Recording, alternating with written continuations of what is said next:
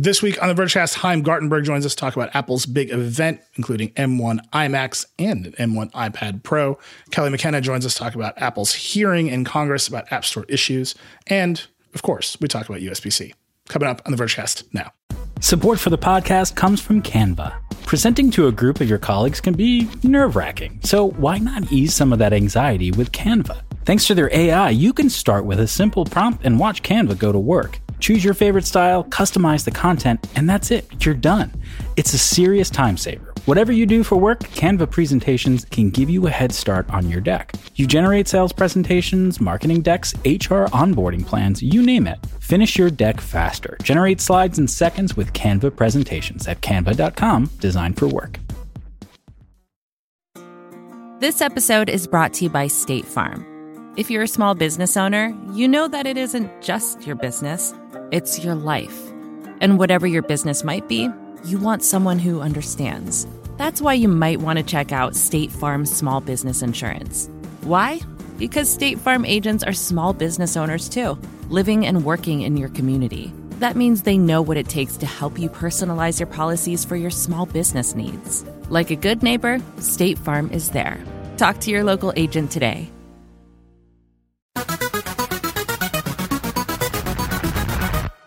Hello, and welcome to the Vergecast, the flagship podcast of the M1 processor, which is actually a system on a chip. Please don't tweet at me. I'm Neil. I'm your friend. Dieter Bohn is here. I have no jokes because I'm just thinking about the fact that the M1 processor can just go in anything now. Yeah, it's literally anything, including this Vergecast. It's in my my little Zoom Handy recorder. It's a very powerful recorder. We have a packed show. There was an Apple event this week.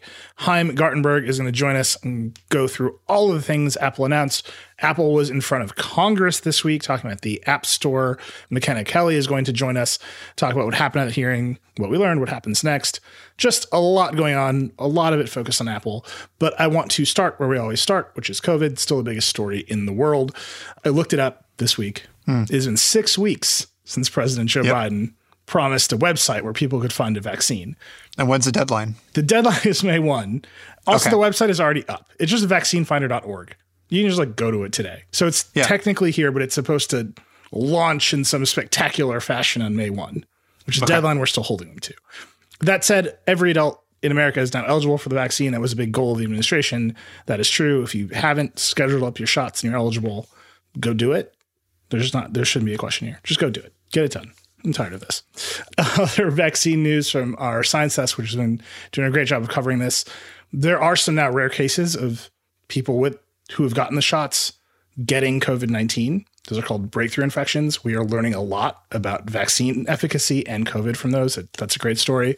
People who have COVID they feel foggy. As I've heard this from people who've had it. There's now a prescription video game in testing to work on that issue, which I think is prescription video games are one of those things that we've covered for a long time. And like many things with COVID, it's this thing that's been simmering on the back burner that is finding a use in the pandemic, which is interesting.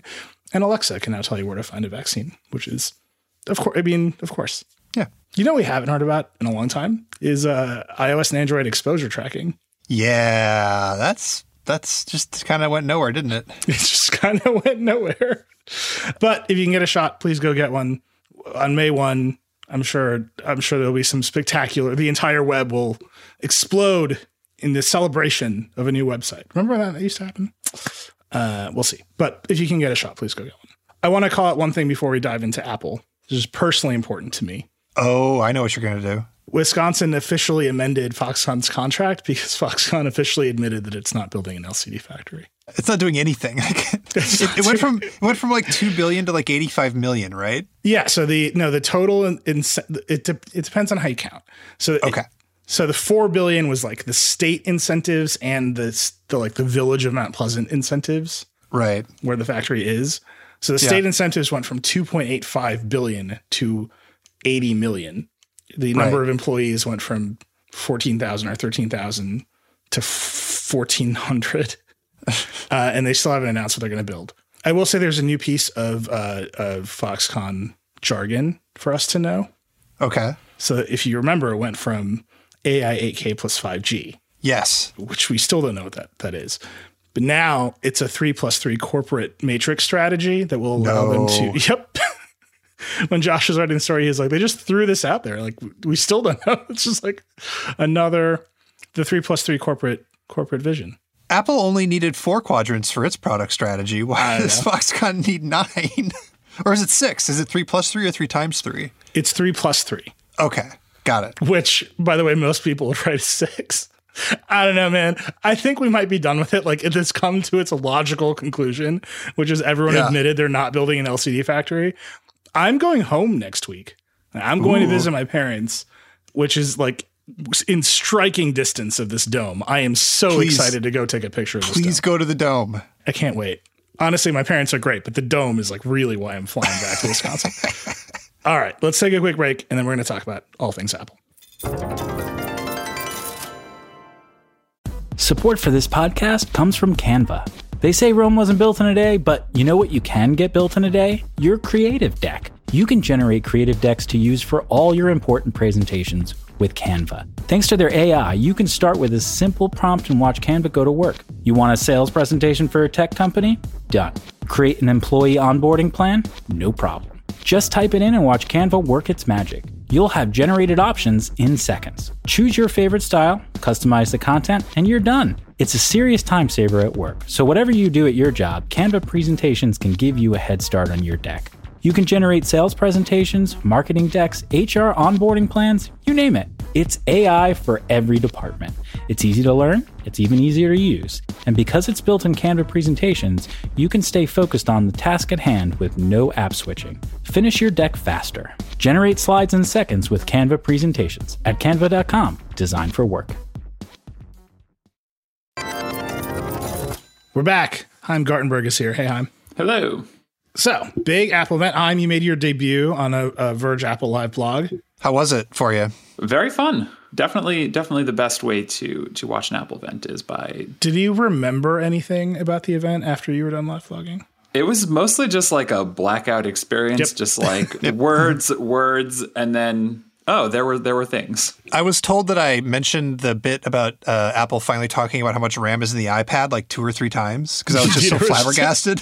I just kept putting it in the live blog. A shocked fugue state. It has 16 gigabytes of RAM. Yeah, if you're listening and you haven't heard us talk about this before, very few people will ever have the experience of live blogging an Apple event. If you do it, you realize when you're done, even though you have transcribed and reacted to virtually the entire event, at the end of it, you have no idea what happened. And you have to go back and watch again, which is time. It's good. It's good to see that Dieter and I aren't just getting older. Anyway, lots of stuff at this event. Surprises. They did a lot more than we anticipated. Dieter, you want to walk us through some of the stuff? So it kicked off with stuff that I think only one of these 3 things had leaked. So one surprise was Tim Cook said that for the Apple Card, they're going to do a thing where partners that are on the card will get equal, benefits to their credit rating, which is different from the way the rest of the credit card industry does it, and it's different from the way that the Apple Card originally did it, and Apple kind of got in trouble with that. And there's also some family stuff with the Apple Card. There's a better family option for it if you want to give cards to your teenagers. So we didn't see that coming. And then it was a new version of Apple Podcasts with in-app podcast subscriptions, which I think we want to talk about quite a bit. But just to get it out of the way before we do that, they also announced a purple iPhone. You can get the iPhone 12 or the iPhone 12 mini in purple. It's purple. Yeah. I don't know what else to tell you. They announced a lot of things in 7 minutes. Yeah, that was all. That's all just Tim Cook walking around Apple Park through the beautiful gardens that they've got there, just in his, I think it was black, maybe it was a very dark blue t-shirt, not a untucked button down, very casual, showing his guns. Yeah. So yeah, they just here's some stuff. And we're like, what? Whatever. Here's a new iPhone, just casually. Yeah. It was the fastest iPhone announcement in the history of iPhones. It was 45 seconds and there was a new iPhone, new color, but yeah. Dieter, you have it. It appears to be beautiful. It is beautiful. Yep. It's a very nice purple. It really is. The Apple Card thing is interesting because, there was a lot of controversy around credit ratings and married people. Mm-hmm. David Hanmeyer Hansen kicked off an entire wave of controversy because I believe his wife couldn't get a card and they're married. And so Apple made it seem like this was their idea, but very clearly they rolled into this controversy from the initial launch of the card. I mean, this was always inevitable as soon as Apple started running a credit card company. Like, what did they expect? I mean, it's just so funny. Apple makes a credit card with Goldman Sachs. It's just... When I think about improving my credit rating, I think of Apple. Yeah. Honestly. Yeah. Purple iPhones and my credit rating. One thing that is unclear and that we are investigating is Apple doesn't actually publish your credit rating. Credit agencies do. Right. So the credit agencies have to be part of this scheme. And as far as I can tell, they have so far said nothing. So we are not a financial services website. Yet. It's like, I'm actually working on a deal with Goldman Sachs right now. Look, Apple got into credit cards. Now we have to. That's just how it works. Verge card is coming. It's going to be very heavy because that is what people want. Anyway, that's a credit card thing. But I'll just say there's a little bit of a question mark on the back end of the credit card thing. Yeah. The podcast thing is a big, big deal. Ashley Carmen wrote a great piece about that today with a lot of quotes from podcast industry executives, podcasters who have paid podcasts already. Yeah. This is one, later on in the show, we're going to talk to McKenna about the hearing around the App Store and fees. Spotify was part of that hearing. This is one where the problem is so evident on its face with paid podcasts, right? So they redesigned the podcast app. And now, indeed, if you are a podcaster and you want people to pay you for your podcast, you can just sign up for that service now. It's $20 a year or something. $20 a year, and then Apple takes the 30% cut the first year, and then they'll drop it to 15 the second year, just like all of their other subscription things, unless you have a secret cable backroom deal, like sometimes happens. Yeah. So the Amazon podcast will get the backroom deal. But okay, so $20 a year, you got to upload into Apple. It's not based on RSS or anything. That's the thing. It only works in Apple Podcasts. There's no like secret RSS feed that you can like have a password for to use it in your preferred RSS app. And actually, it was really great that Ashley talked about this a bunch. It doesn't work on Android. Because it only works in Apple Podcasts. And that's fascinating because while Apple's got plenty good market share here in the US, it has got like worldwide, it's still bupkis. It's still in the, mid 80s or mid 15s compared to Android's mid 80s, right? Yeah. So that's fascinating. It's one of the few Apple content services that is not cross-platform. Apple Music, cross-platform, Apple TV everywhere. Like if a TV exists in the world, there's a team trying to get the Apple TV app on it. AirPlay 2 is on all those TVs. So you can see there will be pressure there. But when I say it's the problem is on its face, okay, you can pay Apple to be a part of the service. You can put the thing there. You get the easy button already connected to your Apple account, credit card, all that stuff. You have 30% to Apple. What if you want to target Spotify customers, right? And people are already paying Spotify for Spotify Premium, and you want your paid podcast to be marketed. Yep. And you want to push the button in Spotify. Instead of Apple. Yeah. Guess who definitely still gets a 30% cut on your iPhone? Is Apple. Because Spotify has to pay Apple a in-app purchase fee on everything that happens in its app. Oh, inside its app. Right. Yeah. There's no way to sign up for it. So if Spotify wants to do paid podcasts like this, it still has to pay Apple. Yeah. Right. So and that's like, what is Apple providing anyone in that scenario? Nothing. Right. It's literally a tax for just being on the phone. My big question is, will Spotify be allowed to tell customers that if they want to sign up for the paid podcast, they can go to the website and do it? Because right now, they are not allowed to say, if you want to sign up for the service, go to our website in the app. Apple doesn't allow you to admit that there's other ways to pay for things outside of the iPhone. That's part of the App Store rules. So will people be allowed to admit that there's other ways to pay for podcasts outside of Apple Podcasts? Well, it might be like a Kindle situation. Does that count as content or a subscription? Because there's different rules for content and subscriptions and deals. Like you can buy a Kindle book and on like Amazon's website and read it on your phone, and Apple doesn't take a cut of that. I think the way that it's going to work is when you click to buy a Kindle book, it like cycles to the Amazon app and then it cycles to the web browser. I think with podcasts, it's just going to cycle between Apple Podcasts, Spotify, the web browser, then to Pocket Casts, and then back to Apple Podcasts, just over and over and over again until your phone explodes. That's what happens. The other part of this, and again, this is all in Ashley's piece, which I highly recommend you read if you're interested in this. If you pay a podcaster in Apple Podcasts, they don't get your email address, they don't get your data, they don't so all the things that like podcasters do with Patreon, where they set up Discord servers or they have events or mailing lists, like Apple isn't enabling any of that stuff that makes at least the current version of the paid podcast market go. Right. And we'll just see how it goes. On the other hand, there's a lot of iPhones in the world. Nearly a billion iOS Find My devices, turns out. Yeah. All I'm saying is we're going to launch a paid podcast and you can pay for it with your Verge card, which is very heavy. It's just a solid chunk of steel.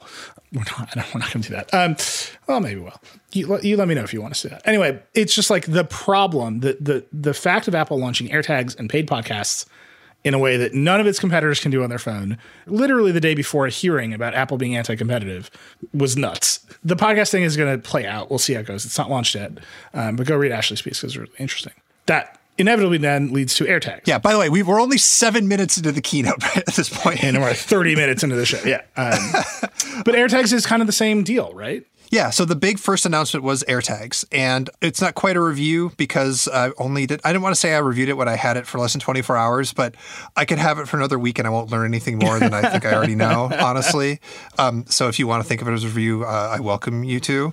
It works exactly the way you'd expect it to. It works very, very well. The little thing where you can use the U1 chip to locate it in space is cool. It can tell if it's above or below you in your house if you've got a multi-story house. We played a game of hide and seek where Viren went off into the city and with no phone, and so the only way that it would get detected is if an iPhone went by him, and then I had to go find him. And he went to a place where there was no pedestrian traffic. It was just cars going by. And so I found him in about 15, 20 minutes because like 2 cars with iPhones happened to go by him at like 25 miles an hour. Wow. Which is pretty nice. It's like pretty good. So they're good. They're good little pucks. So as I was watching your video, you called out the thing that I was wondering, which is, right, well, the thing this really leverages is that there's 1 billion iPhones in the world. Those billion iPhones are not running iOS 14.5. But you live in San Francisco, where it is very likely that some people are running 14.5. Yeah. So is the AirTags discovery Find My Network code already in versions of iOS 14? It's the exact same Find My code as the devices have been using. It's literally no different than the Find My in the iPhone. If you took an iPhone 12 and just took out all the screen and stuff, you'd have an AirTag. I had to upgrade to 14.5 to like make the pairing work, but it showed up to like any iPhone that was on the Find My network, so that was fine. The thing that's not in the video that is in the written piece, because when we shoot the video, we take the thing out of the box. We got to take pictures of it. We want to have it stay nice if we can, because whatever. The thing gets scratched up, just bang, scratched and scuffed instantly. And everyone's like, who cares, whatever. And it's like, sure, I agree. I don't care. But also, Apple spent 3 years making this thing, and they made a choice to make a thing that has really soft plastic. Yeah. They made a choice to make a thing that if you squeeze it, it can't like beep because the plastic is the speaker. Yeah, I mean, this is like every first-gen Apple product like scratches a little too easily. Yeah. I think they really believe that like products look better when they're worn, and then everyone's like, no, they don't. The second gen one scratches less easily. I mean, Neil, they also sell $30 AirTag cases, so it is incredible that this thing does not have a keychain hole in it or anything like that. Yeah, Pine, please hold forth on the hole or lack thereof. I am just still so furious about this. It is just the most basic entry level feature. Like the commercial showing it off was a guy finding his keys.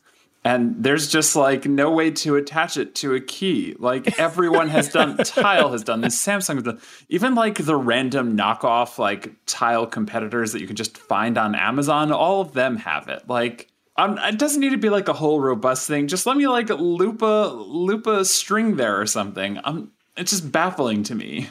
Yeah, I'm sure we're gonna see the like 12-pack no-name Amazon brand like holders for this thing very soon. Like Apple's counting on it, right? Yeah. Like you don't need an MFI license to make a thing with a circle. The one that Apple sells costs more than the AirTag. It costs $35 for the keychain, for the official Apple keychain loop for a $30 AirTag. Well, you got to make up that. Apple's all about services, and keychain loops are a service. Yeah. It's infrastructure, really. We're going to have McKenna on to talk about Tile, but we can't talk about AirTags without noting that like, only Apple can make this product. Only Apple can leverage this network of phones in the world. Only Apple has access to the UWB chip. When you say it's like a very Apple product, like they've built a very nice product that lives entirely inside of its universe. And it does things that nobody else can do. And it doesn't work with Android. The only thing that works with Android is NFC. So that's like one other thing is this is not an anti-theft device. Because in order to disable it, you just like twist it and take the battery out because there's a replaceable battery in it, right? So you'd have to like hide it somewhere. Plus, the thing is designed where if it's separated from you and then it starts moving to beep. specifically for helping people who have Android phones and not iPhones detect that someone's trying to track them by like hiding this thing in their backpack or whatever.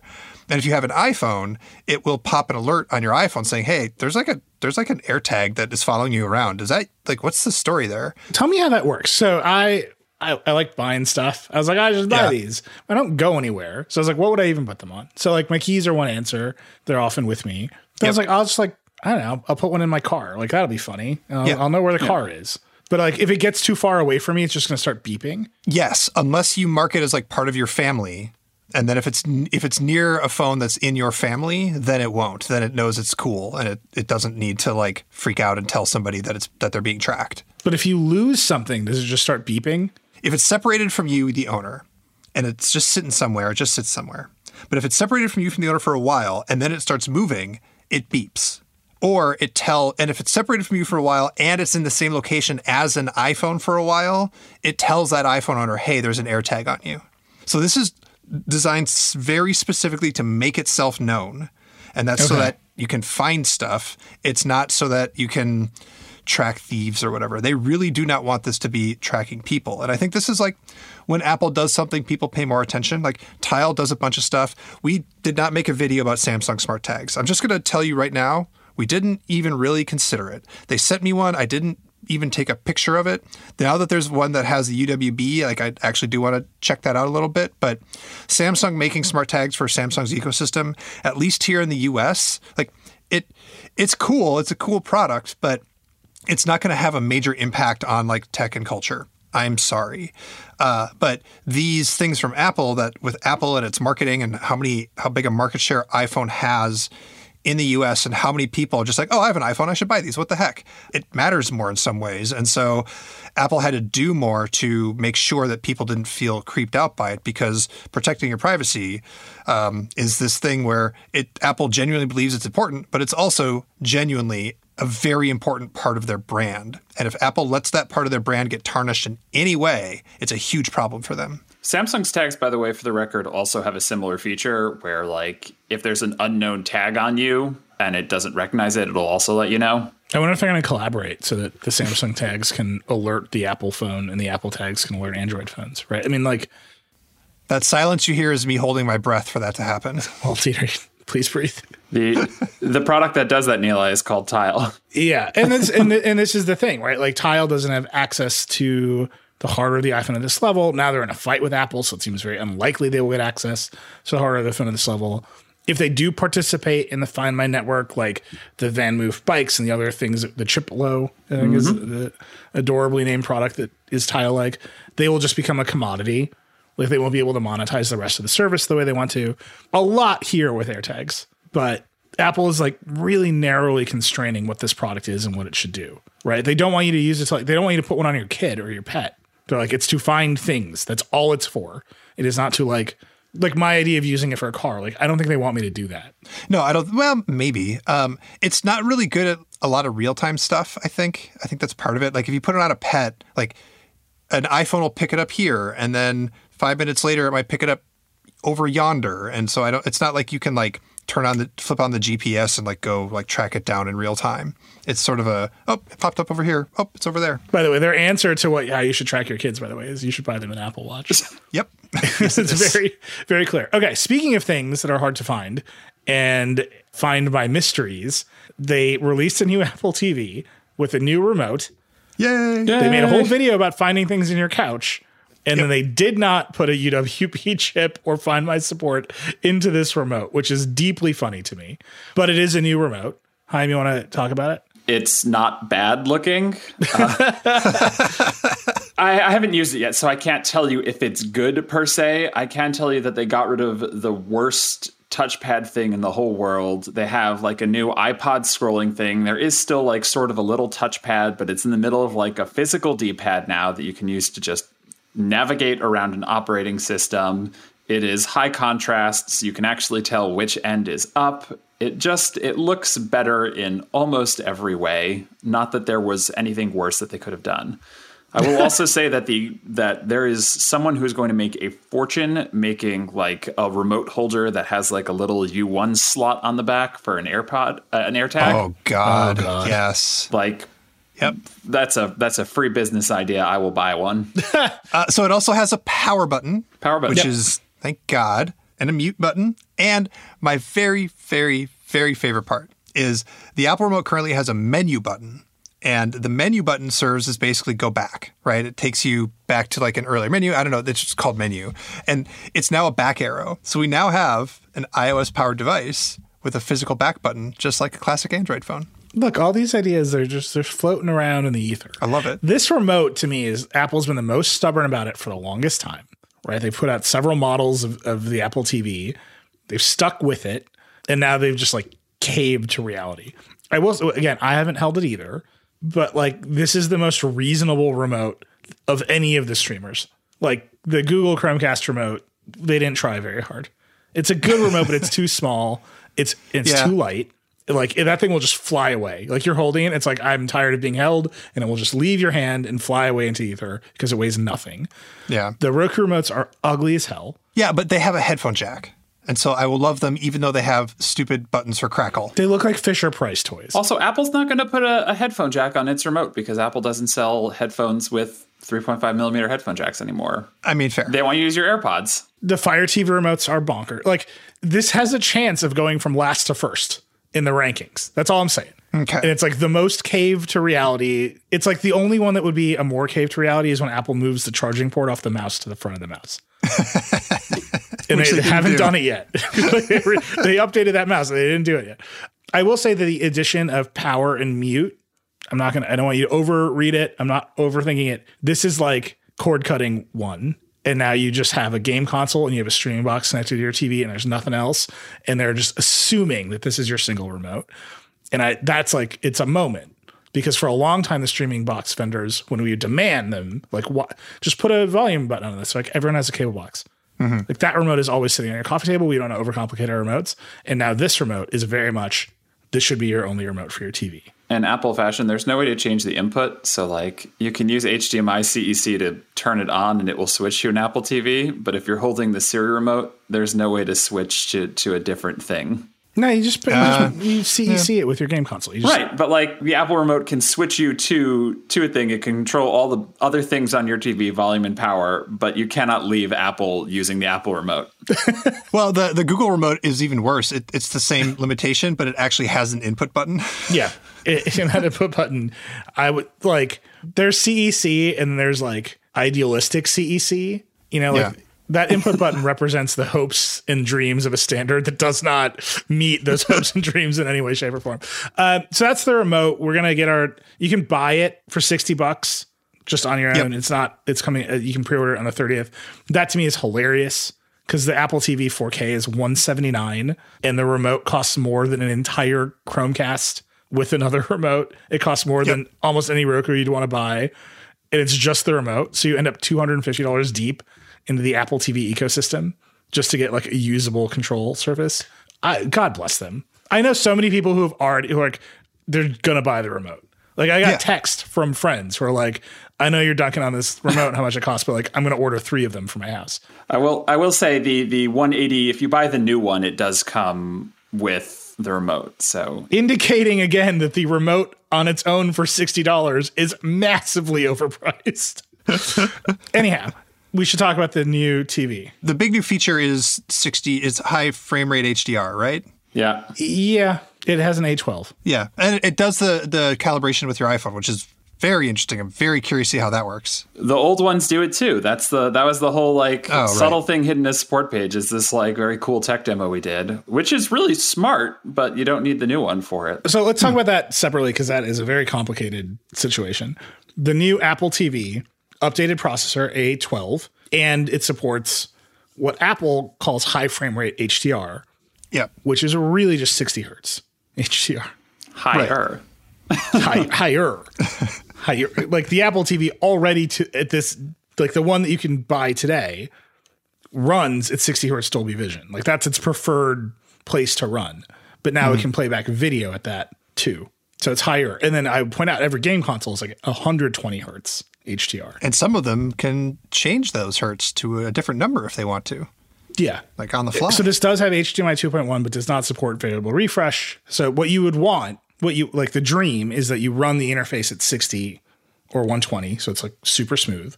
And then when you're watching a movie, which is shot at 24, you drop the refresh rate so you don't have to do any wonky frame mathematics to make it play right.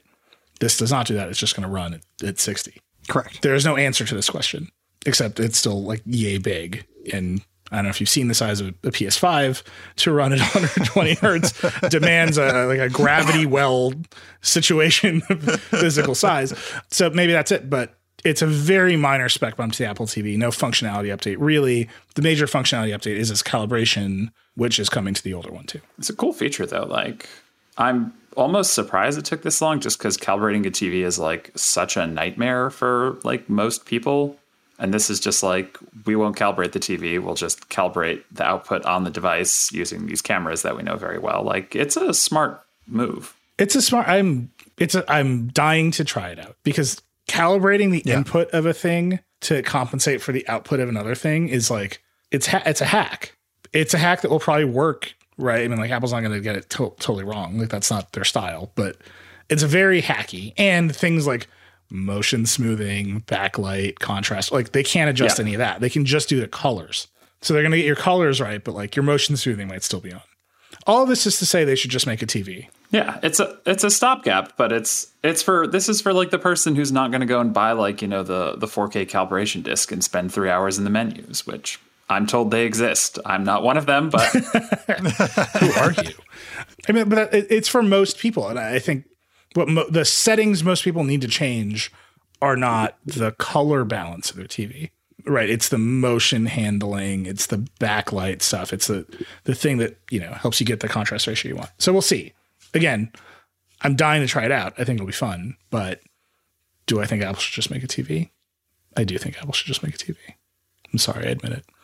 And then it is necessary to point out that Apple continues to make and sell an Apple TV HD, which maxes out at 1080p and costs $150. But at least it's cheap, Nilay. It's so expensive. Those A7 chips are real pricey still these days. From what I understand, they continue to make it because people just keep buying them. Who are these people? It's the MacBook Air of Apple TVs. It's so confusing. I want to know. I want to meet the person who is looking at this product and going, I am ready to spend $150 on an Apple TV, but not $180 on the one that is 5.5 years newer. You've got old TVs. You don't want all the tracking. I don't know. Maybe you just don't want to be in the Roku ecosystem. I don't know. But from what I understand, it is still on the shelves because people keep buying them at a rate that supports continuing to make it. And Apple's just... They're not going to not take the free money. They're like, Apple isn't bad at business, right? They're like, oh, free money. We'll continue to collect some of it. Thank you very much. Well, I'm very excited to try this remote. I'm almost certainly going to buy one for my existing Apple TV 4K. The thing I should say about high, quote unquote, high frame rate HDR, not a lot of content. What you want sports. It's 60 hertz in HDR. That's like the dream. And Apple is like, you know, they've got a chicken and egg problem. So they're putting out the hardware that can stream 60 hertz HDR, small, compact. None of the other streamers can do that. Maybe the game consoles can, but they're game consoles. And then they've got to seed the broadcast side of it. So like you will note, the Super Bowl this year was not broadcast in 4K HDR. They're like CBS was like, too much money.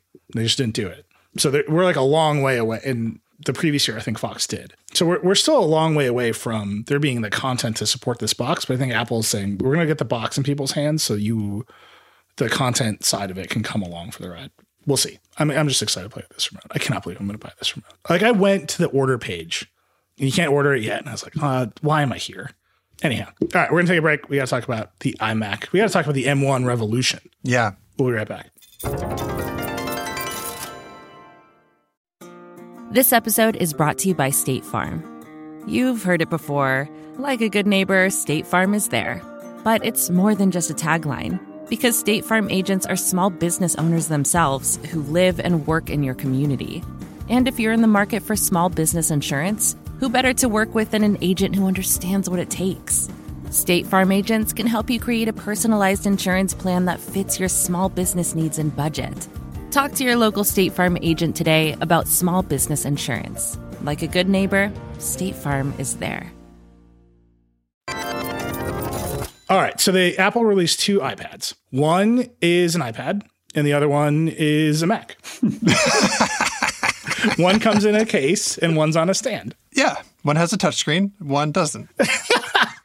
All right. Walk us through, Dieter. So, okay. First came the iMac. We were expecting a redesigned super thin iMac, and Apple delivered. And they delivered it in a bunch of really nice, bright colors. They just threw the M1 chip in there, the system on chip, the whole thing that is already in the MacBooks and the Mac Mini. So it's not any more powerful or different. So this, to me, is like, I don't want to call it entry level because it's very powerful and very good, and it actually is a revolution in laptops, but they didn't push it yet. That's not what this iMac is about. This iMac is about being relatively inexpensive, having very pretty colors, and looking very pretty, and being for like at a consumer level. They chose to make it 24 point something inches. So it's in between the 27 and the 21. You can get a Touch ID Magic Keyboard. The keyboard itself has a Touch ID and it goes through a secure tunnel in the Bluetooth channel. Yet another Apple extension of a wireless standard that works just with Apple stuff. But cool, it's cool. And yeah, I mean, I'm sure it's going to be very fast. I mean, the MacBook Air is very fast. It has a couple of fans if you need them. The question, honestly, is the design polarizing? Will people love it, or will it get tired kind of fast? And I hate to tell you this because I know that there's an article on CNN from somebody saying this thing's got terrible design and I hate it. I don't like it. I don't like the design of the new iMac. Woo! Really? I don't like it. I love the colors, but I don't like the chin. They kept the chin. They kept it very thin. And so rather than make it a little bit thicker and put the components behind the screen, they chose to keep the chin. They chose to put a white bezel around the screen, which is fascinating. It's one of those choices where like a lot of people will be like, that sucks. And then after a while, it just like becomes the way everybody does things. And I'm actually thinking about maybe buying a Samsung Frame TV. And so like it's ironic that I'm willing to give the white bezel the benefit of the doubt. I don't know the answer to this, but it looks like they kept the hinge really tight on there so that it like won't work with the VESA mount. It's actually lower. No, you can buy a VESA one. There's a VESA version? Okay, thank God. And if you buy the VESA version and change your mind, you call AppleCare and they'll ship you the foot. Okay, so that's great. I don't like the little foot, the little heel on the foot, but I'm not going to gripe about that. Dieter, where'd you go wrong, man? They look so fun. The chin is unnecessary. Why with the chin? Why with the chin? That's where the computer is. But why not put the computer behind the screen? Because the chin is what makes it an iMac at this point. If you looked at this and you didn't see the logo and you know what an iMac looks like, because Apple hasn't changed the design in 15 years. You look at this and it still says iMac. It doesn't say laptop screen. It doesn't say generic laptop screen. It doesn't say monitor. It doesn't say Dell or whatever. There's no Apple logo on it, but you see the chin on this thing and it says that that's an iMac to you. Also, that's where the speakers are. Right, like all of this could have gone behind the screen. Here's my rebuttal to you, which is not so much a rebuttal as a statement of facts. One, they're going to sell so many of these. Oh yeah, no. I like. Here's the thing. I'm not saying it's a bad computer. I just am not deeply in love with the design. But you're right. They're going to sell a billion of these. I think maybe if you buy a yellow one, you will come to regret that decision over time. Right? Like, yeah, colors come and go out of fashion. That happened with the very first iMacs. If you're the person who bought a blue Dalmatian iMac, like, let me know how that sat with you a couple of years later. Like the one printed with flowers, like those were computers as fashion. Yeah. And Apple got completely away from it and they went to very timeless but very staid designs. Yeah. And I think the way I am thinking about it is like the classic 2x2 Steve Jobs grid, which Apple is like far away from now. But right, you've got a desktop, you've got a portable, you've got a professional, and you've got a consumer. And this thing is like consumer desktop, the most consumer desktop that maybe any computer company has made in a long time. Like there are lots of Windows all-in-ones out there, but they're like cut down, they're cheap, right? They're not like these very focused consumer designed products. This one is like the most laser targeted consumer desktop that Apple or any company has made in like a very long time. Yeah. It is an iPad on a stand. Right, like it looks like that. Even their own like images in the keynote where they were comparing the design of the iMac to the new iPad Pro. It's like, oh, these are, you all talk. Turns out. But I think that like the chin and the colors, like that stuff, people are going to go to stores and they're going to have spent a year working from home and they might spend the rest of their lives working from home and they want a bigger display. And this thing is like it's $1,200 or whatever, $1,299. Yeah.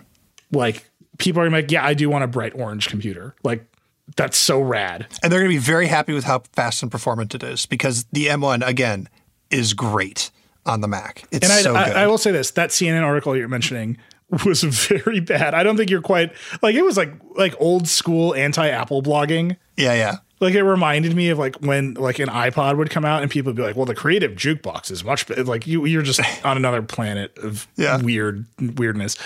I just think that I take your points about, okay, it's got a chin, it's weird and two-tone.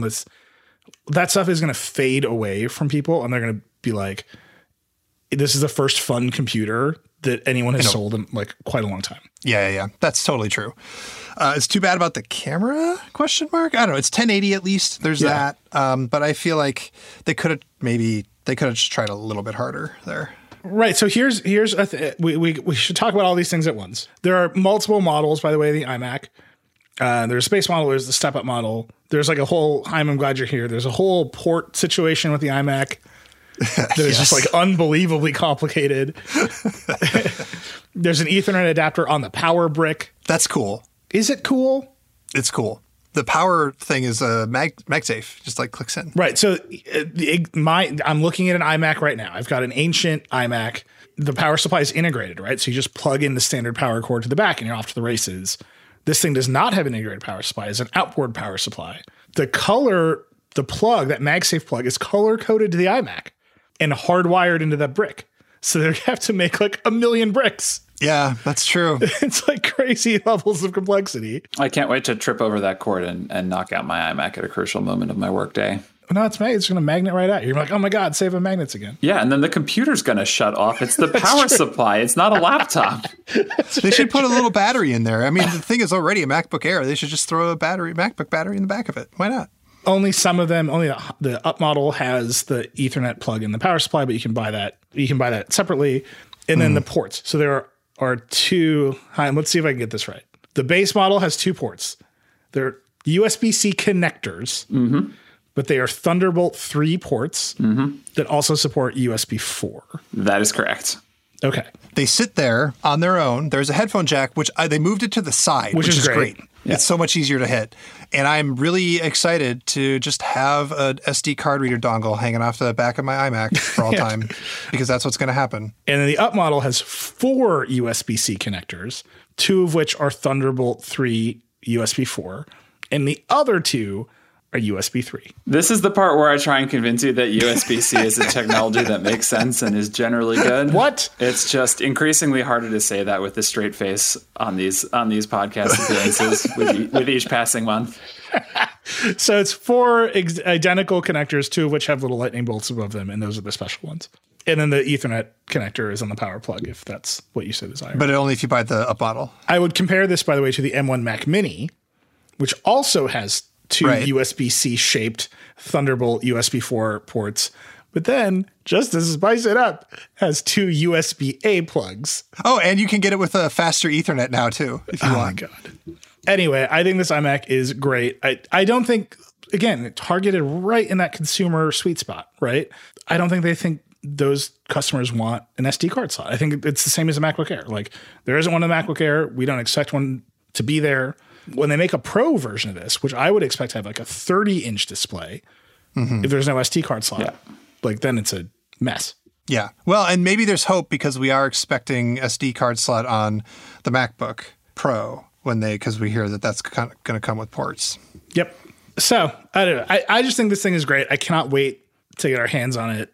I cannot wait to like be told we're getting sent the silver one and not like the bright blue one. That would suck. So we'll see. But I just think they're going to sell so many of these. I think it is also wild. So I keep talking about this as a consumer product. M1. All the consumer Macs have M1 chips except for the one MacBook Pro, which is like the most consumer-y MacBook Pro. iPad Pro, big surprise, now has an M1 chip and a bunch of features that these things don't have. Yeah. So if you had asked me before the event, will they put an M1 chip in the iPad Pro? I'd be like, no, Apple's whole thing is they make custom chips for the hardware and that they need the A-series chip for iOS because it does special iOS graphical things that the M1 chip doesn't need, or vice versa. They're different chips. It turns out, nope, I'm dumb. That's wrong. They just like, it's the same thing. And yeah, I'm sure it's great. I'm sure it's very fast. I'm sure they've got numbers about it being much, much faster in terms of graphics and CPU performance compared to the last iPad Pro. They're actually telling us how much RAM is inside these things for some reason. If you get the 1 and 2 terabyte model, that's when you get from 8 to 16 gigs of RAM, because, that's the same thing with Android phones. When there's more storage, you need more RAM. And we'll talk about the screen on the big one, but just like, I don't know. Everything gets an M1. It's just like they just made a bunch of them, and they're having an Oprah moment. And they just it's the thing that they can just put in all of their consumer devices now, right? But the iPad Pro isn't a consumer device. That's what I'm saying. They make consumer level iPads with lightning ports and home buttons, and then they make the iPad Pro, which is supposed to be like the best thing they can make. Okay, and it tops out at the same process, like literally now the same processor as their like colorful consumer Macs. It's like a sliding scale. The best iOS device has the entry-level Mac processor. There's the regular iOS stuff, and then the iPads used to get a better iOS chip. And instead of getting the better iOS chip, they now get the worst Mac processor. And they've just worst is like too hardcore here. Like the less good, because there'll be a better one. Like that's the rumors is like there's going to be an M2 or an M1X or something for like the beefy pro laptops and desktops. So it's pro enough to be on the low end of the laptop scale, but it's not on the high end of the computer scale yet. Okay, here's my question. Will people hear that it has an M1 processor, the same processor as the Mac, and then think that it can run Mac apps? No. That won't happen? No, I maybe we would think that and wander around in a fugue state of confusion. But we're the people who are like counting the ports. Yeah. I think most people are going to be like, it's an iPad, and now it's like really fast.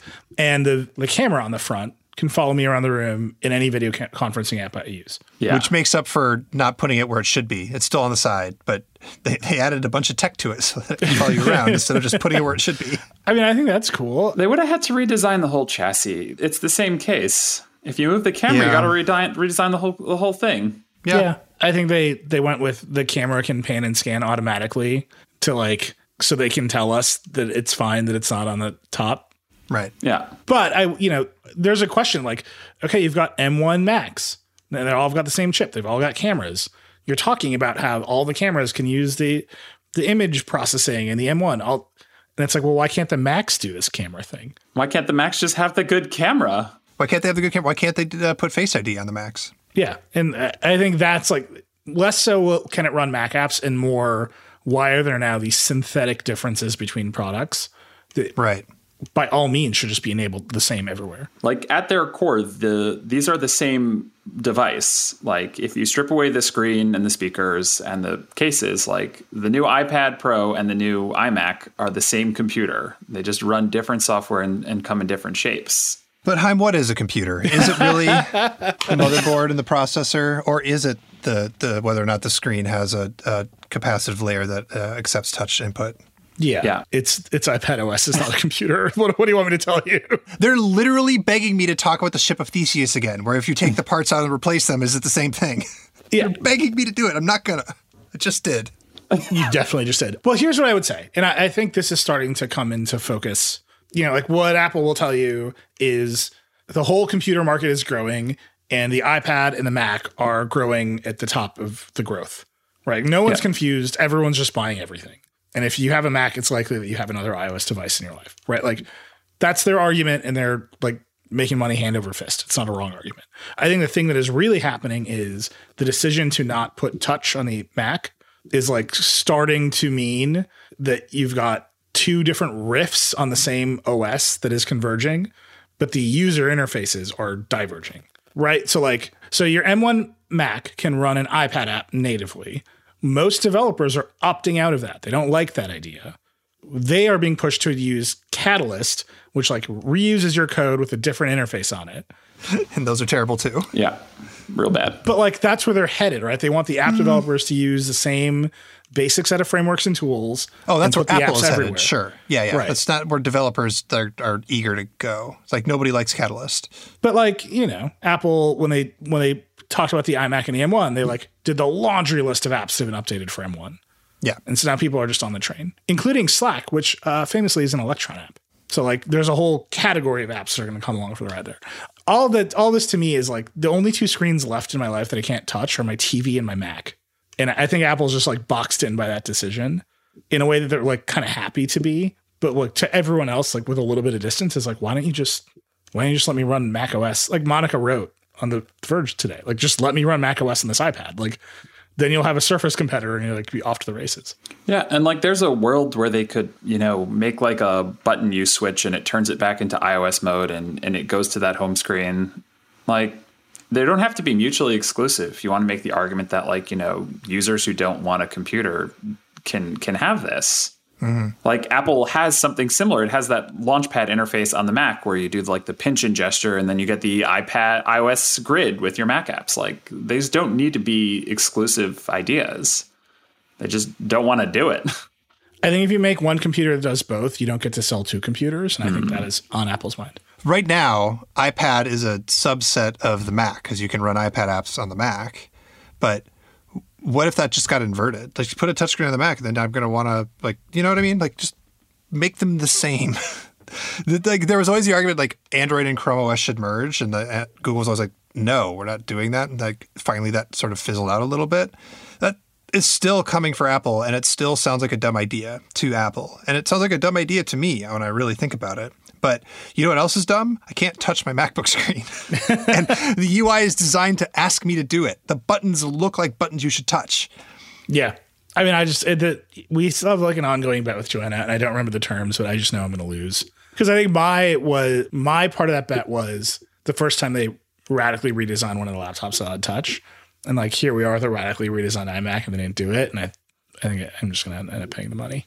Last thing we got to talk about this iPad is, in fact, the display of the 12.9. So the smaller of the iPad Pro, same screen technology, M1 chip, a spec bump. Bigger iPad, much bigger spec bump, M1 chip, new mini LED LCD screen, can get up to 1600 nits of peak brightness when you're running HDR mode. It's cool. I can't wait to see it. So I'm going to do it. A traditional LCD has LEDs and backlights. The iPad certainly does. iPad Pro displays, Chris Welch has gone through this many times, kind of uneven. He's traded in a few iPad Pros to get a better screen. 10,000 mini LEDs or so, 22,000-ish dimming zones. This lets you cut all of the light output from those dimming zones. When you're watching a movie, you get like really nice blacks. We'll see. Like, this has been hit or miss on televisions. Like, local dimming is like one of those technologies that sounds great and sometimes can go sideways. I'm confident Apple did a good job here, to be perfectly honest, but we haven't seen it yet, so we don't know.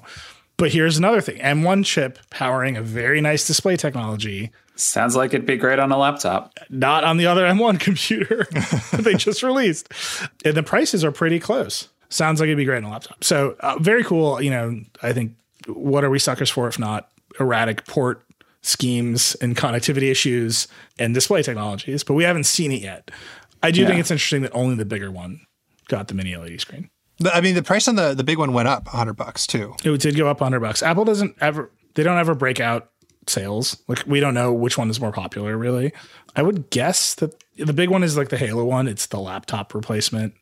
I have a smaller one, so this is the thing that would have made me upgrade, but I don't want the bigger one. So alas. Anyhow, all this stuff is coming out. I will say Apple will not say if it's affected by the broader tech industry chip shortages, but this event was a little late.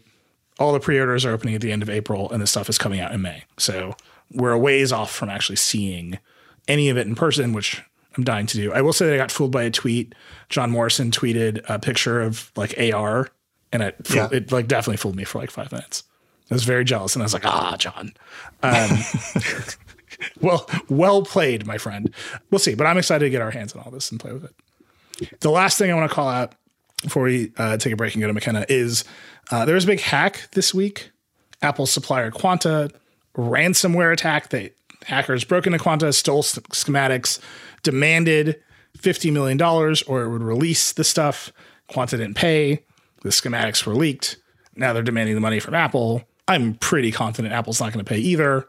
They're going to pay the money on like a private security force to like drop out of the sky. Like the Avengers. Yeah. Apple's going to pay the Avengers to find the hackers. I don't want to get too much into like media history, but you don't want to be the muscle for that. Like their thing is we'll expose you unless you pay us. And then the people they would like, if we run with it, we have done the exposing. So we become the muscle in the criminal enterprise. And like, you don't want to do that. So we are reporting on the hack. We are going to do our best to avoid reporting on the leaks themselves because that's ethically fraught. Whereas with like a normal leak, like Mark Gurman reports this, we know he's a reporter and we know there's not like an extortion scheme under his work. Right. We can talk about it for hours and hours, but we know it's happening. That's our position. If you have questions, you can just tweet at me and I'll answer them. But just so you know, we are not unaware of the leaks. We've actually seen the documents. We're just being cautious. Like the 2016 election was turned on a leak of hacked documents. Like this is a long story in the media, and we're just trying to be very careful. Okay, we're going to take a break. Chaim, thank you so much. Pleasure as always. We're going to be right back with McKenna Kelly to talk about the hearings in Congress this week. Support for this podcast comes from Constant Contact. If you're a business owner, you already know that it's really, really hard to cut through the noise of everyday life. If you want to connect with your customers, you need to break through the noise. You need Constant Contact. Constant Contact is a marketing platform that makes it easy to reach new audiences, grow your customer list, and connect over email, text, social media, and more. Whether you're a marketing guru or just learning the ropes, Constant Contact offers writing assistance tools and automation features that make it simple to say the right thing at the right time. So get going and start growing your business today with a free trial at ConstantContact.com. Just go to ConstantContact.com right now. Constant Contact, helping the small stand tall. ConstantContact.com. All right, McKenna Kelly is here. Hey, McKenna. Hey, it's good to be back. Yeah, it's I feel like we only see you when there's hearings, but like the real sine wave here is the last time we saw you, the hearing was bad. But this time the hearing is good. Right. It was a good time to do my take saying that they were bad. And now we get a cool Senate one with Klobuchar about the App Store. And it was really substantive and good. And it was like very bipartisan. Like everyone showed up prepared. Mm-hmm. Okay. When these hearings come up next time, what is the thing I should look for to know whether it's going to be good or 6 hours of yes, no questions that nobody answers? If it's in the Senate. If it's in the Senate, great. Yeah, when it's got to be somebody who like knows their stuff or is just got done running for president, running the hearing, which was Klobuchar, and takes it very seriously. Like the hearing yesterday was really good for the most part because there was like dramatically less members asking questions. There wasn't a lot of room for them to get a little too loopy with what they were asking, trying to force these crazy yes or no answers. Yeah, so I have a different answer, which is related to what you're saying, but here's a much more reductive answer. You know it's going to be bad if Jack Dorsey is there. Right. Not because Jack Dorsey is bad. He looks very tired, but like his very presence drives any average member of Congress completely batshit. And they're looking for the soundbite where they got Jack Dorsey to admit that big tech is censoring them. And then everything is like off the rails. Right. No, I totally agree. This one was very much like it's a bunch of companies running a business and they're talking about who makes the money. And like the opportunity for a soundbite does not exist because the opportunity to yell at. Honestly, I feel like any average person who uses the internet, given the opportunity to yell at Jack Dorsey, would not be able to resist. So like I don't want to like overthink it, but like that's very much like it's going to go off the rails when Dorsey's there. Anyhow, so this one was a little bit more sedate, like you're saying, run by Klobuchar and her committee. Everyone showed up prepared. It didn't have this weird format issue. What was the substance of it?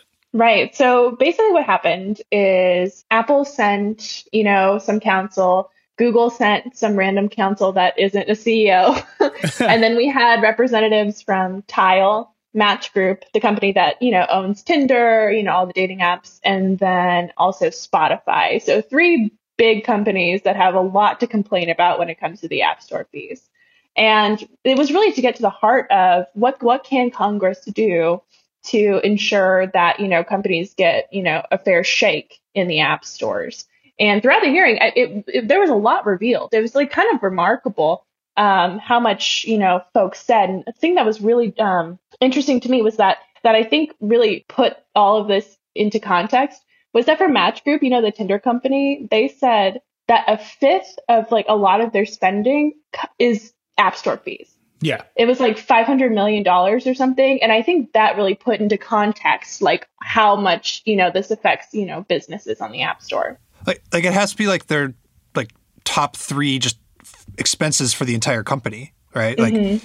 Like salaries and then app store fees. Well, right. So one of the things that I caught during that entire exchange was once you really drill down into where Apple will charge the money and where it won't, some of the boundaries get really fuzzy, right? Mm-hmm. So there was a long exchange about Uber, and they're like, well, Uber is a physical product.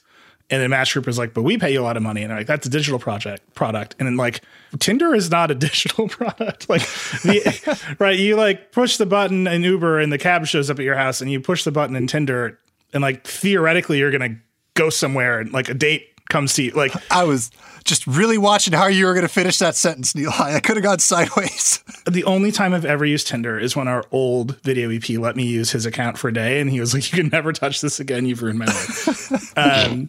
Because I've been out of that game for a long time. But I just think there's an inherent fuzziness here where Apple just decides it's going to make money. Mm-hmm. And if you really drill down into it, that fuzziness kind of like you realize it's just Apple decided. And I think they did a pretty good job of pushing on that. Right. I mean, it definitely got the Apple, Representative Kyle Andier to really, he was a little bit shaky on that kind of stuff, it seemed like he was starting to equate, well, Tinder isn't an escorting app. There is no money exchanged and these kinds of things. And it made it really, really hard and for them to even give a clear answer.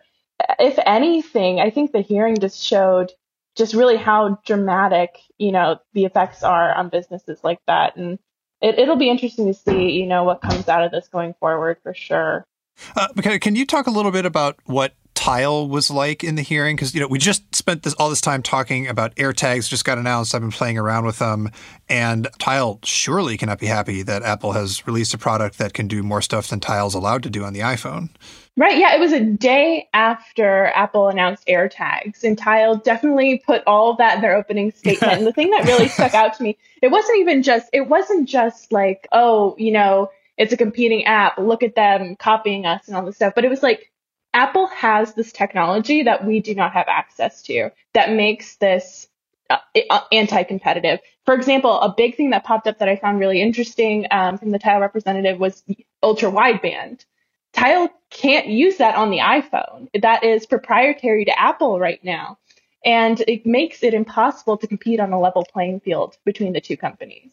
And that's really, I think it's smart of Tile to pursue it. It is true. They don't have access to the chip. It's also one of those places where be careful what you wish for. Right. Right. Like demanding that every time Apple adds a hardware feature to the phone, everyone has to be able to use it, particularly for technology that allows apps to track you, is like, how do you craft that legislation so it's correct? And I didn't really hear like a great answer. I just heard a lot of complaints. The previous one, Dieter, I think that Apple ran into this was with the NFC chip in the iPhone. They've run into it with NFC because that, they had it tied to their secure enclave in such a way and they wouldn't let any other app do it. And that was really dumb because like you can also just use NFC for links. So there was something weird there. You could argue, and I think I would, that maybe there's some stuff with like the W1. That's like not fully a hardware thing, but it's like they have a tendency to take some wireless technology, some radio, and then extend it. But instead of extending and embracing and extinguishing, they're extending and like putting in a tunnel that only Apple can use. Yeah, they make it better so for their own products. And the Tile question for me, coming the day after the AirTags, it's just one of those where like the AirTags are going to end up being a superior product because they have access to your phone all of the time in a way that Tile cannot. Apple is putting the support for AirTags, and they're not shy about this, on 1 billion iPhones. There's just 1 billion iPhones that are going to run that network so you can find stuff. There's no way Tile could ever even get to 1 billion installations of its app, which is what it would need. The thing is that I found really, really interesting, and this is the way that the Tile brought up like pre-2019, pre-iOS 13 Find My, and how the relationship with Apple was a lot, more genial and friendly. How even on like Apple's showcase days, they were showing Tile products. And then as soon as the Find My app was introduced, the revamped in iOS 13, that friendly relationship completely diminished. And that was something that other folks at the hearing also brought up with Spotify. They were like, oh, with the App Store, they want all of us, to help Apple out and like do all this, developing and get all these cool apps on the iPhone. But as soon as, Apple gets into the market, that friendship and that, relationship totally collapses. And that was another theme throughout the hearing as well. I think this was the executive from Match said that, Apple's stance toward them was, you owe us all of your money. Like, all of your success is because of our phone. Maybe this is too reductive. Tell me what you think of this. But I really think that Apple thinks of it as their phone. Even when you buy it and it's in your pocket, Apple still thinks of it as their phone. And every dollar that passes through that phone is like because of them and their work and their effort. And they think they should get a piece of every dollar. I am inclined to say that it's my phone and I should be able to do whatever I want with it. And that means that if I want to install some crazy tracking service that will inevitably hack me or leak my information, like that's my risk. The right answer is somewhere in the middle. And I don't know that Apple is ever going to change its mind about it being its phone. I think Congress is going to have to force Apple to change its mind. But in the hearing, I didn't quite get a sense that Klobuchar or Mike Lee or anybody else had a sense of how to do it yet, right? They're still kind of on this fact-finding side of things. Right. I mean, so when it comes to these congressional hearings, they end up coming on the heels of some new legislation introduced. And it's to find, broad support for that legislation to, provide evidence and examples for why that new legislation is necessary. And this was the first hearing that Klobuchar led on antitrust after she introduced this like sweeping antitrust package in February, which in it includes, things that would help the FTC, DOJ, law enforcement officials bring big cases against companies like Apple for things like what we're talking about now, which could be defined as, exclusionary conduct. How does this connect to the hearings that we saw in the House, right? Representative Cicilline held a hearing. We also thought that hearing was very good. We've spoken to him and other people on that committee several times. How are these two tracks connected? Right. So, Klobuchar has said it before. She is working with folks in the House. This really is a fact-finding, evidence-revealing situation to get other people on board. We've focused on, in a lot of our reporting, the folks who are in these committee rooms, the lawmakers who are there. But those aren't the only people on the floor voting to pass this legislation, right? It's other folks in other committees who aren't doing all this investigative work, who, might be getting some money from the big tech companies to, vote a certain way or support different things. So really what this is, and working alongside together, I don't know, and I don't think anybody knows what regulation is going to look like by the end of the year, if anything will get approved in the next couple of years or anything like that. But at this point, it really is fact-finding and building broad coalitions to get to some consensus and pass something through.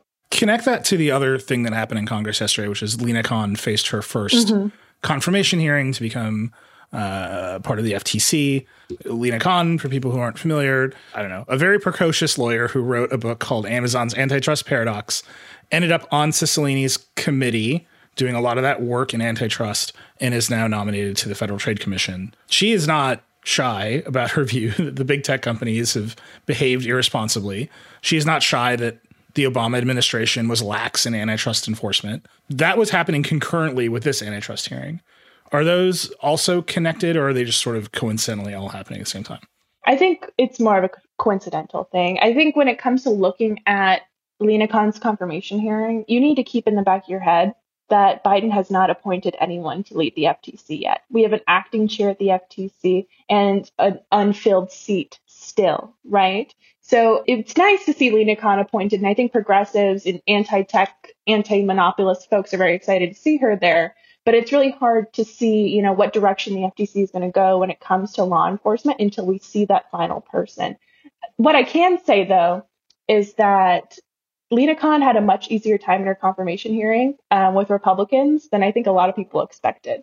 Even though Republicans have come around, to doing really big work on criticizing big tech and big tech's power, when it comes to getting down to the legislation and the authoring and the voting, it hasn't been that good. But at this hearing, they seemed eager to support her and ask good questions. And at this point, unless something pops up, it'd be hard to see her not be approved and get confirmed, as soon as she can find time on the floor. She just needs to make sure she doesn't tweet anything between now and the vote. Oh, yeah. Right. She's on lockdown. I mean, she's been on the Vergecast. You can go back and we'll put a link there. You can go listen to our conversation with her. It's a lot harder to get her on the Vergecast right now. So I think she's on lockdown until this is done. I mean, kind of put all this into like broader perspective, right?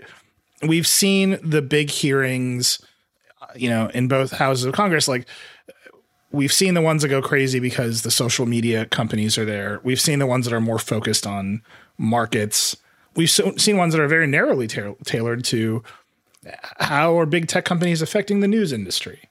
But there's just a lot of action. A lot more of it is bipartisan than anyone really expects, even when there is just like outrageous grandstanding. But it hasn't coalesced into here's what the government's going to do about the size and power of these tech companies. Even when it's like Apple, right? Even when you can kind of see it, that there's something should be done here and no one is really disagreeing. I still don't know what it is. Is that ever going to come into focus, or are we just in that stage? Right. So I think we had this moment last year too, while we were waiting as we were talking about the House Judiciary Antitrust Subcommittee to release their big report on that 16-month investigation. I think that report, this is very wonky and silly, but they voted it out of committee like last week, and it's going to go to the floor and be approved as a real House report.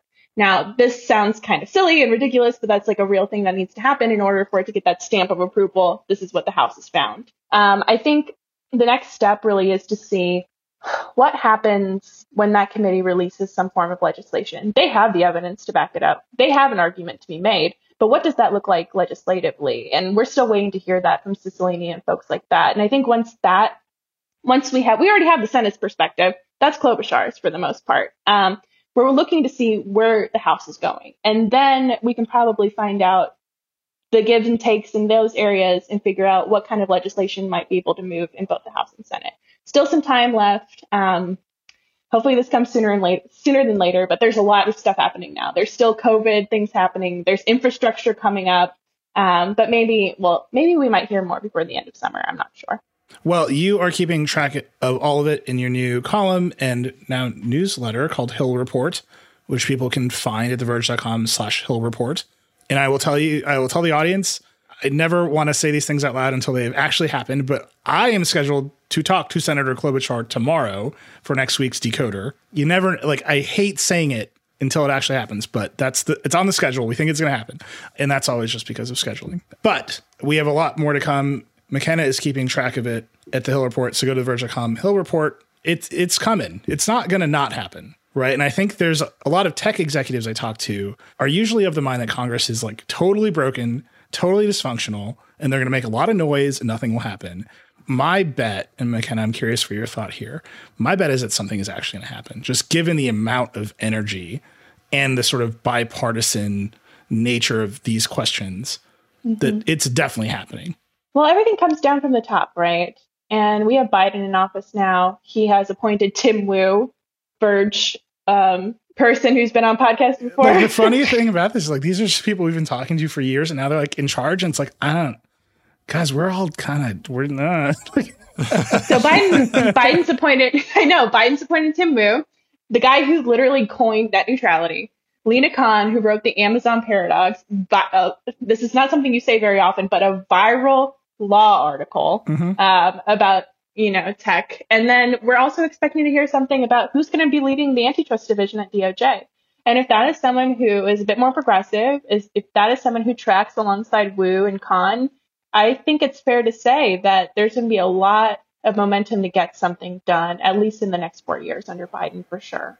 And on top of that, there is the Epic lawsuit, which we're going to cover. That is going to trial very soon. There's like negotiations about what reporters are going to be allowed in the courtroom. Like, that's all happening, but that trial's scheduled to go off. And then there's like the state lawsuits against Google and Facebook. So there's just a lot of action here that feels a little like a perfect storm of it's definitely something will change. I don't know if it will be the right change.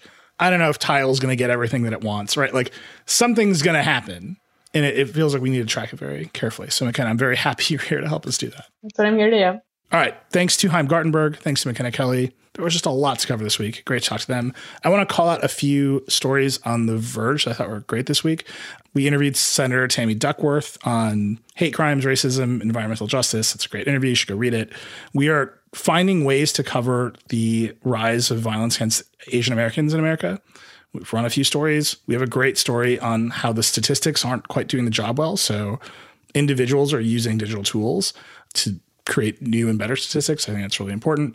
And then there's a great Becca video that I want to call out about just how fiber optics work. And she went to Bell Labs and actually got to play with some fiber. It's really cool. Check that out. It's on the YouTube channel. Once again, you can check out McKenna's Hill Report at theverge.com/Hill Report. This is going to be a year of a lot of regulatory action, and McKenna's covering it all right there. You can tweet at us. I'm at Reckless. Steeder's at Backlund. Chaim is C. Gartenberg. McKenna is at Kelly McKenna. Decoder this week was the CEO of Vimeo, Anjali Sood. Next week, again, I'm pretty confident. We'll see if the schedule's hold up tomorrow. But next week, it's Senator Amy Klobuchar. That's it. Rock and roll. Get a vaccine.